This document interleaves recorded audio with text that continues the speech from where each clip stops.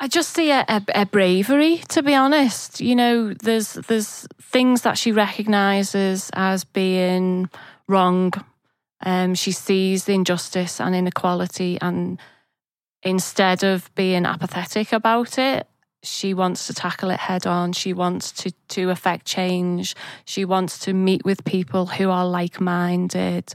Just the fact that she is a secretary of different political organisations at quite an early age, you know, that confidence that would have given her, and she's taken that forward, and she's been in a lot of pioneering roles in her life. So she was the first community relations officer in Liverpool for the Community Relations Council.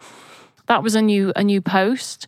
And, you know, she grabbed that opportunity with both hands. I mean, that's another thing. It's whenever she sees an opportunity, she takes it and she runs with it.